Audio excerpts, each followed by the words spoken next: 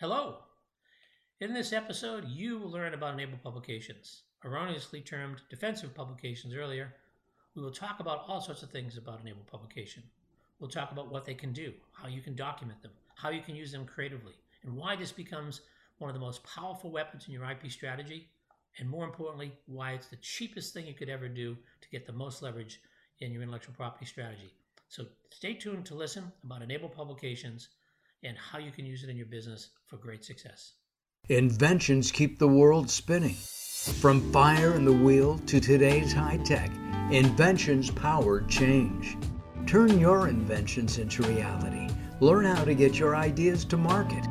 This is Invent Anything with John Cronin. So we have a number of topics today.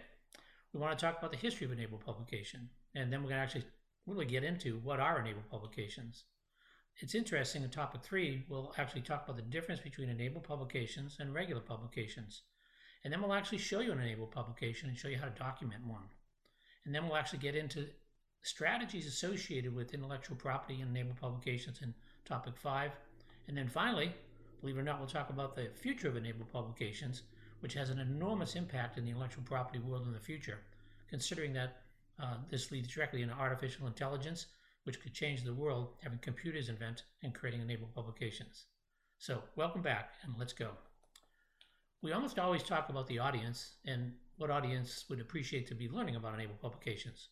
I think this is going to be a quick refresher, of course, for those who do know about enabled publications, but also for those who are looking for an inexpensive way to really improve their intellectual property portfolio. This is really for you.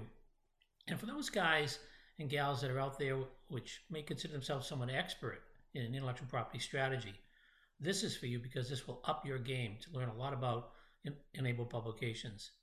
And whether you're an early stage company or a full Fortune 500 company, you'll learn a lot here in terms of how to use enabled publications and what they are. It's an inexpensive strategy, and if you have a large competitor, this episode is for you. And for those in management or supervisory levels who want to understand enabled publications, this is a great briefer. Previous episodes, we talked about enablement, and that's a fundamental underpinning to this episode. We won't recover enablement, but enabled publications have to be enabled. So let's talk about the history of enabled publications.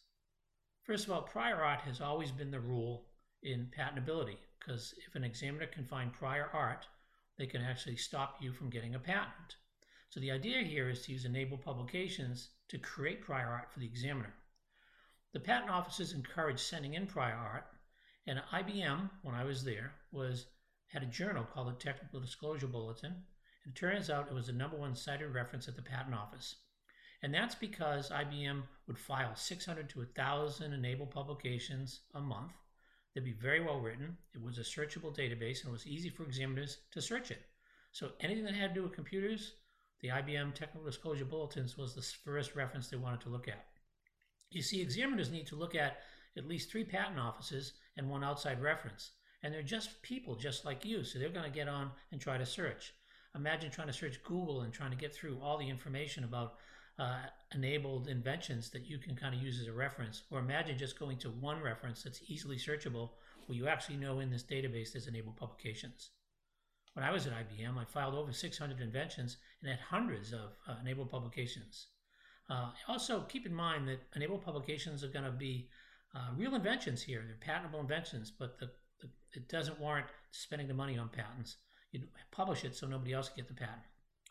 Few companies actually understand enabled publications, and therefore they can't use IBM's Technical Disclosure Bulletin to file, and they can't afford to have their own journal, so they kind of get stuck. And so what I recognized when I left IBM was that there was an opportunity to create a company, which I did, called IP.com, where anybody could come to that company and file publications that the examiner would look at. And so that's what happened for my particular history. One of the things about the history of enabled publications is that most people would call them defensive publications. And that's absolutely right, but there are many offensive strategies for publications, which is why I term them enabled publication. So at least we're talking to the right guy here, me, who basically has not only understood enabled publications strategically, but has written many, many, many of them up. So I can give you that background as well. Let's move on to the second topic. What are enabled publications? As I mentioned, enabled publications, I've given that term because prior to this, we called defensive publications, but I became aware that there were many strategies that you could use for offensive. So we'll be talking about those. So I want to use the term enabled publications. And again, enabled publications are designed so patent examiners can find them quickly and use them as a reference. It turns out that enabled publications, in order to be considered as prior art, number one, have to be enabled. They have to be operative.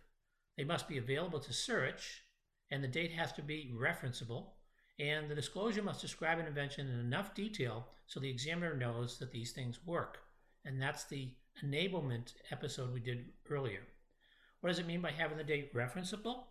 It means that you just can't produce a publication without knowing what date it was created on, because in the patent system, it's all about what date and what is prior art. So enabled publications, at least in IP.com, are date stamped. So enabled publications need to be date stamped. Most importantly, the business case to expand a portfolio is always about money. You might want to get more and more patents, but let's say that you have an incremental invention that is patentable, and you don't want the competitor to have it. So what you do is you publish it, and you can actually publish it anonymously.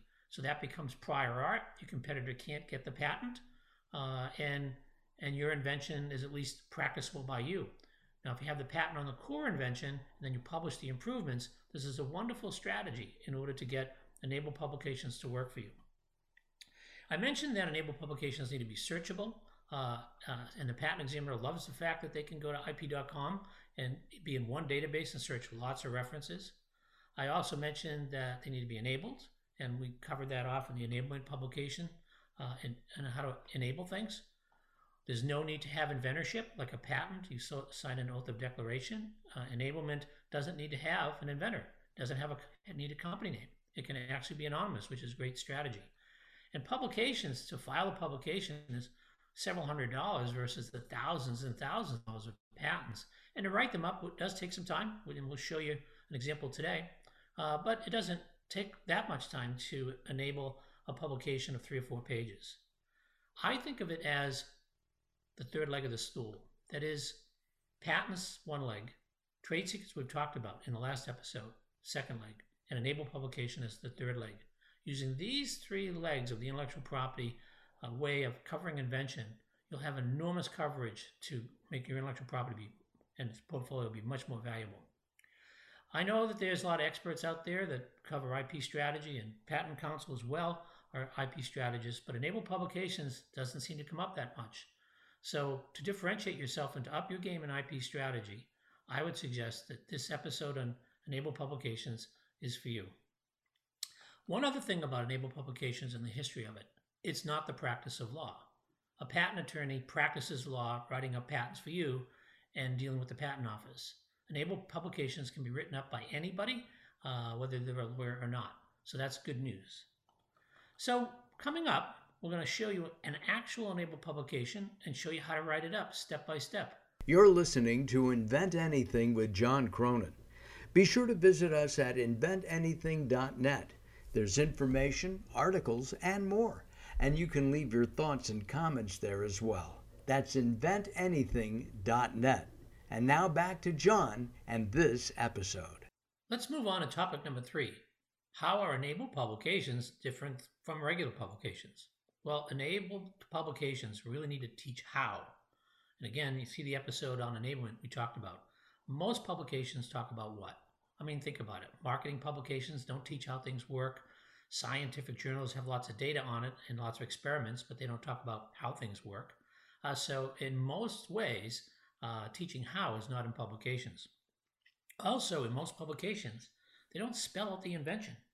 An enabled publication needs to show the novelty and needs to enable the novelty. Marketing publications never do this. So enabled publications are more difficult to search because you're actually searching for examiners, which examiners need to find that novelty quickly. We talked about enabled publications can be anonymous. Regular publications are never anonymous. Everybody always puts their names on it. So it's almost difficult to hide stuff when you're putting your name on it or your company's name on it.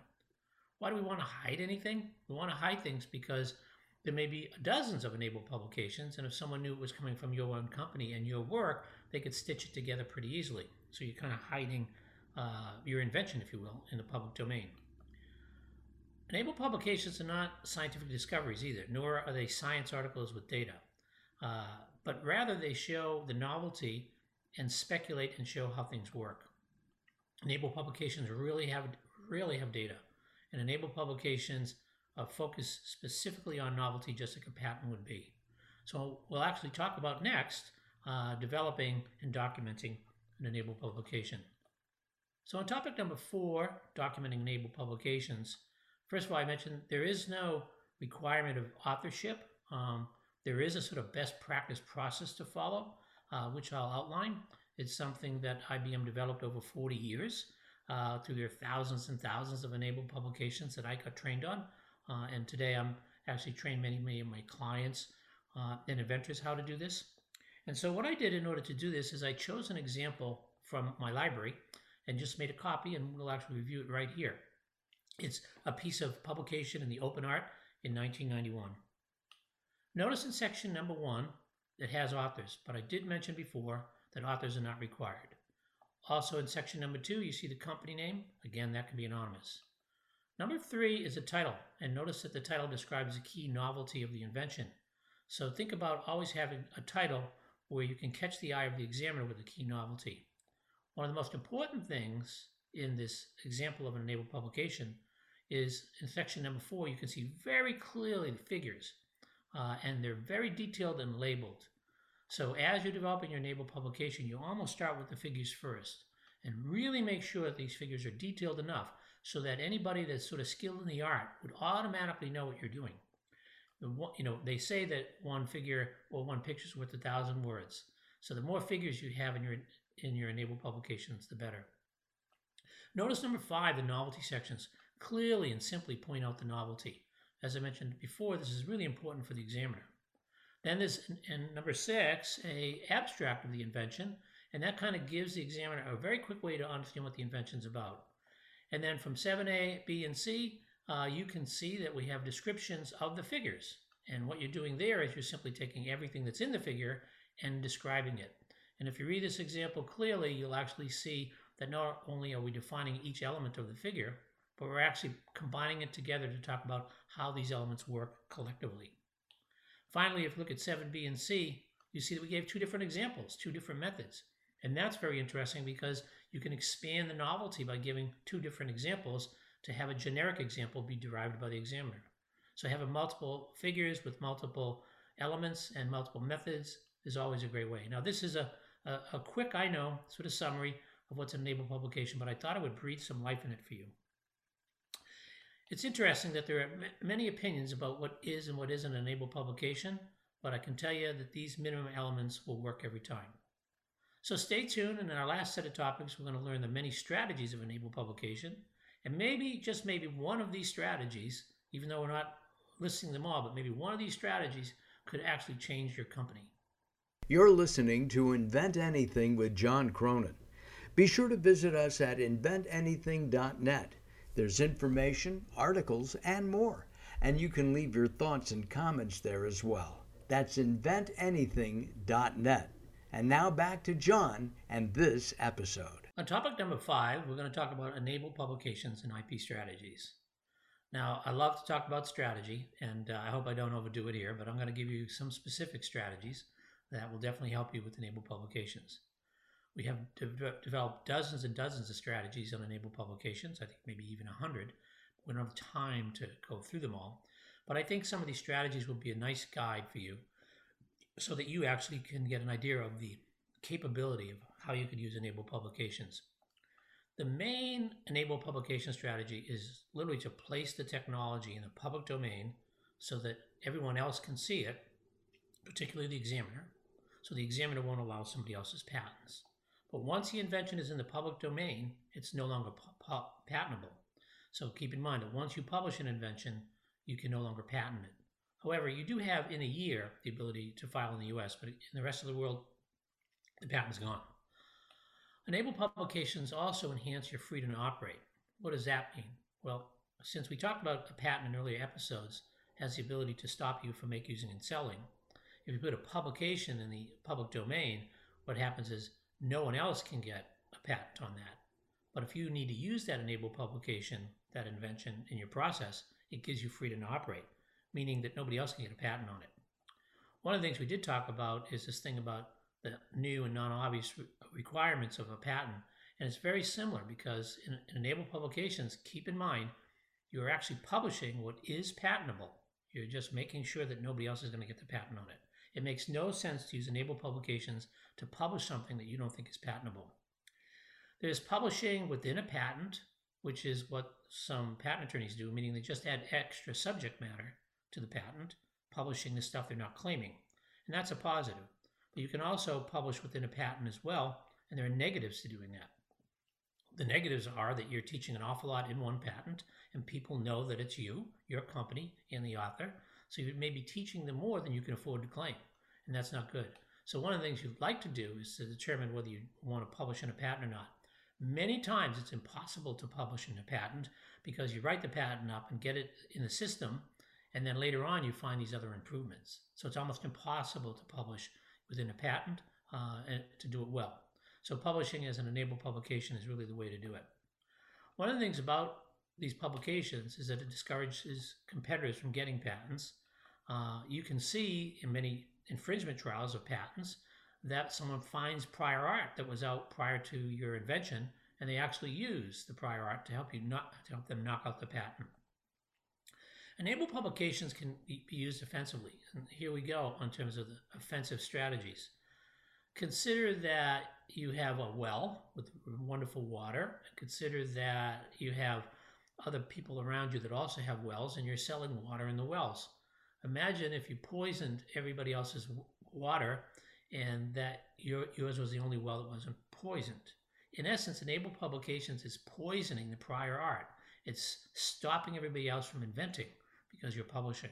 So think about it as building around your own patent so that nobody else can invent on top of you or around you, makes your own patent even stronger.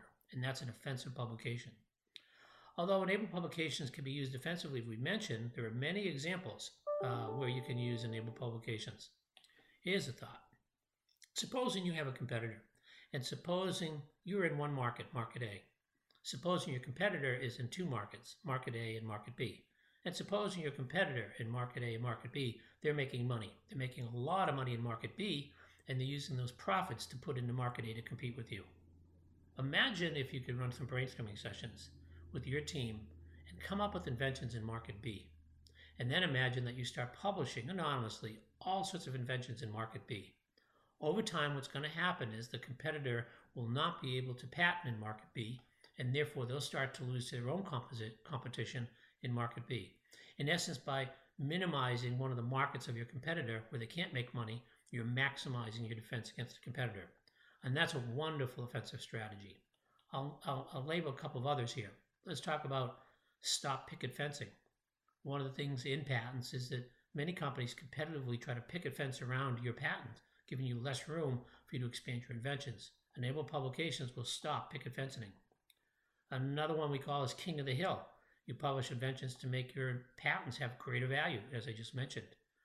There are many times where you'd like to control or at least make sure your suppliers or your customers don't get patents in your domain. Many times you have an invention and then your customer will patent how to use it. And you don't want to be patenting in your customer's domain because they might not want to buy from you. So by publishing anonymously, your customer can't get patents. Same with your supplier. It's a great way of doing it. One of the things we have used enabled publications for is called fortress busting. And this means that when you have a competitor there that has a heavy patent filing, you can anonymously and cheaply publish lots of enabled publication to stop them from patenting. So you can see it's very powerful in order to use enabled publications in all sorts of ways. And I'm sorry I don't have the time to go through all the various strategies. When we do IP strategy work, we're always learning about what the client wants, and we'll try to string together the right strategies for publications. And then recognize that we can weave together some of the strategies we talked about for patenting and some of the strategies we talked about for trade secrets, along with these strategies for publication, interweaving them to have a wonderful strategy that can deal against any competitor. Well, let's go to topic number 6, the future of enabled publication. This will probably surprise you. I mean, prior art has always been prior art. Enabled publications are there to stop others from getting patents. Especially, you'll file publications when the business case is not there for you to file real patents. And I was sort of thinking about this. It reminded me of Dr. Taylor, who basically created 2 inventions with a machine, an AI machine. And the machine actually invented inventions. And he decided to file 2 of those inventions as patents. And Dr. Taylor actually got involved with the UK and US Patent Office to debate the idea that AI machines could invent. Imagine that, intelligent machines starting to come up with creative solutions to problems and filing patents. What happened here is, it turns out that in the discussion with Dr. Taylor in the Patent Office, it's called the Daubus case, that the Patent Office basically stated that the rules and regulations of the Patent Offices is that a human is required to invent. So just because the previous rule said human, they did not allow his inventions to be considered. Well, think about this. There is no rules and regulations about the inventorship of a publication. So now I'm going to set Dr. Taylor's inventions, and they're going to actually be created and published because there's no determination of a human or not. So now if you had an AI computer that you could just simply program and then hit the button and it produces hundreds and hundreds of enabled publications, pretty scary, isn't it?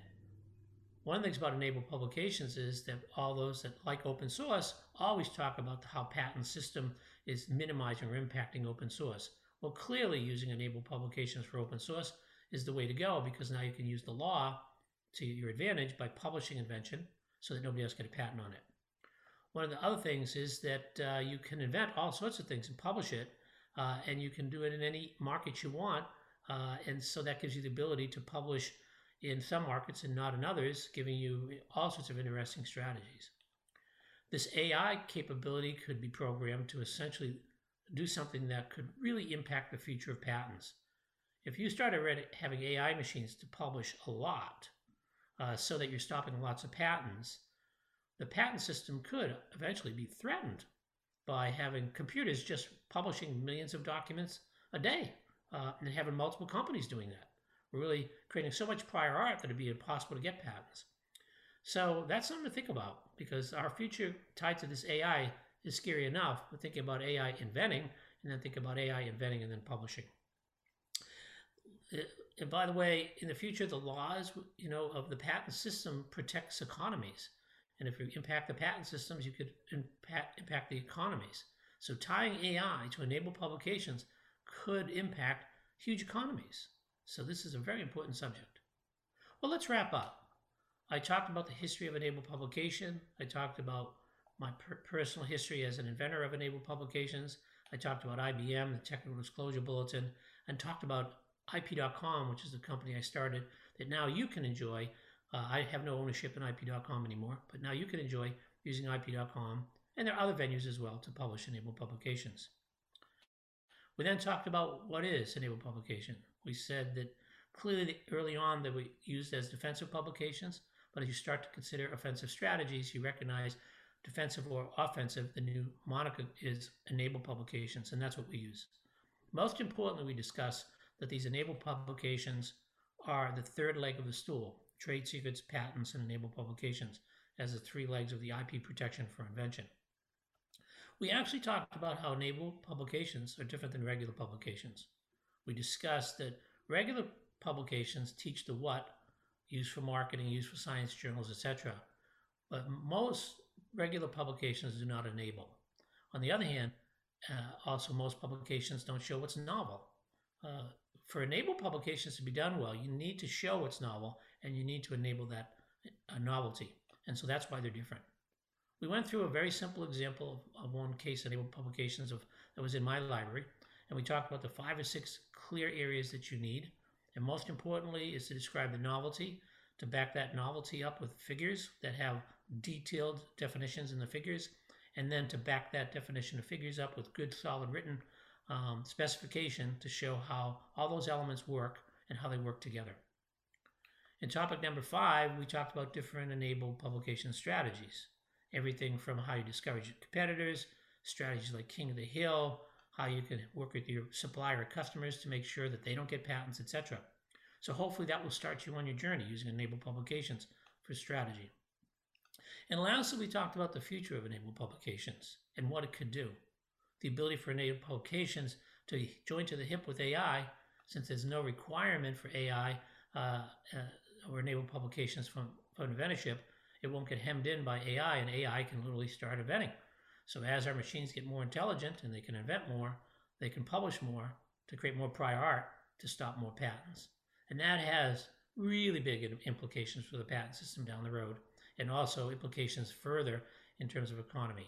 So we're talking about a very important piece of subject matter here. Remember, for Enable Publications, that it is an invention that would be patentable, except the business case is not there to file the patent, and you don't want anybody else from getting the patent, so you publish it. So thanks again, and please subscribe to our Invent Anything episodes and our Invent Anything blog, and we'll see you again.